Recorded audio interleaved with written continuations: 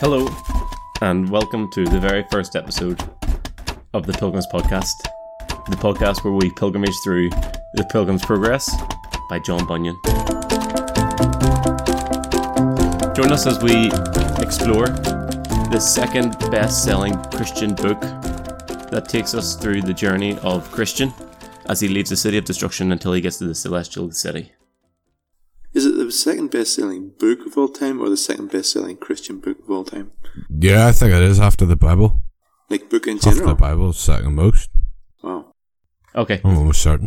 I don't know, We'll just claim that anyway and check it after. maybe? Okay.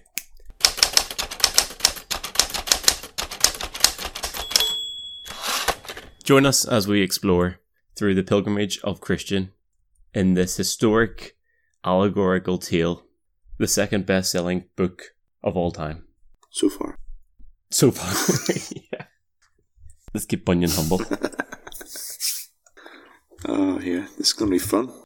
Apparently the second place goes to a Catholic classic, The Imitation of Christ by Thomas A. Kempis. Is this of all time? Is this third then? I thought the Little Red Book had been in there somewhere. Little Red Book. Yeah. Although whether it's best-selling or I think it was government law that you had to have it in China, you know. Here we go. The Pilgrim's Progress has been the most published book in the world, second only to the Bible. Maybe I should say it like that then. Yeah. Yeah? Yeah. Okay. Second most published book in the world, second only to the Bible. Yeah.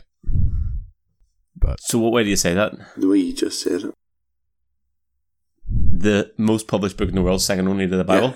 Yeah. yeah. Okay. Right. Welcome to the very first episode of the Pilgrims podcast. The podcast where we pilgrimage through the Pilgrim's Progress by John Bunyan. The most published Christian... No, the most published... what was it again?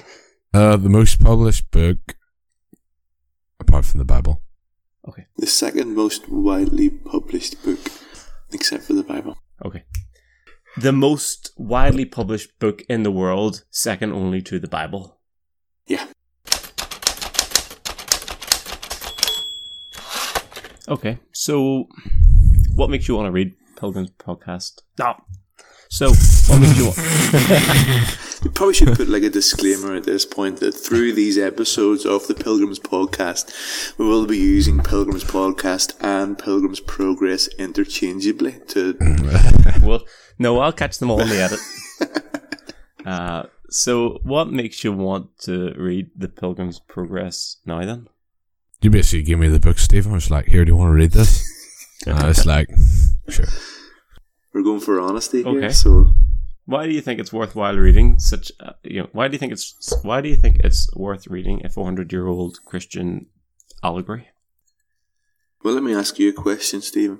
Why do you think it's worth reading a book that's 400 years old and it's full of Christian imagery and allegory and can speak to us even today? It's hard to put into words, but maybe because it's full of Christian imagery and allegory and still speaks to us even today. So what are you hoping to get out of reading the Pilgrim's Progress? I don't know, just a good insight into the Christian life through an allegorical lens, which Bunyan has provided us with. I find it's the kind of book that's really hard to read without discussing.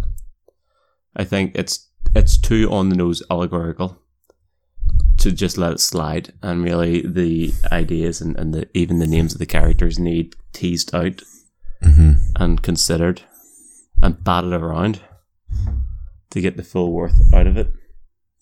How good of a reader are you?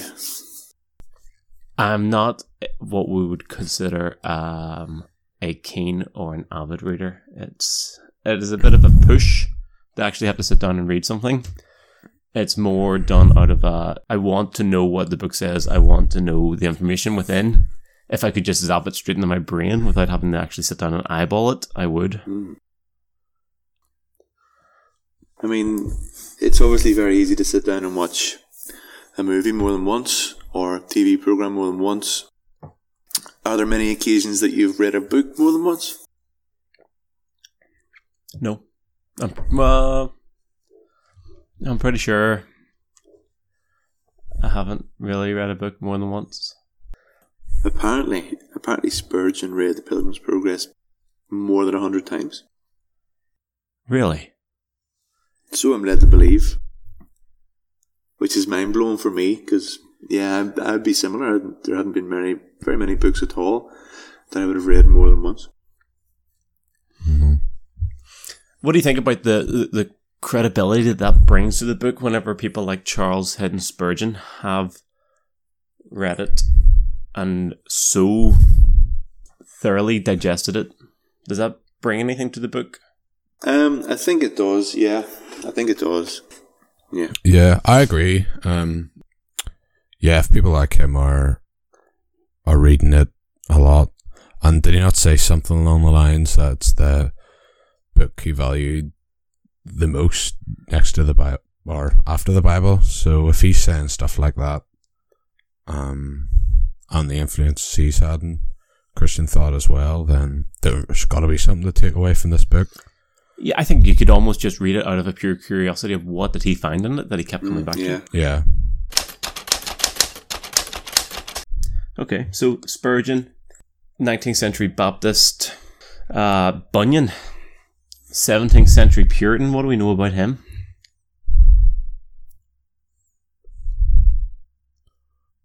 Wow, that's...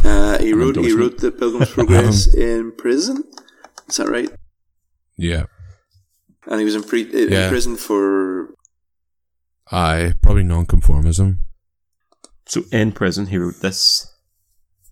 Mm-hmm. And that's really how the book opens. I mean, let's in this pilot episode begin with the opening paragraph.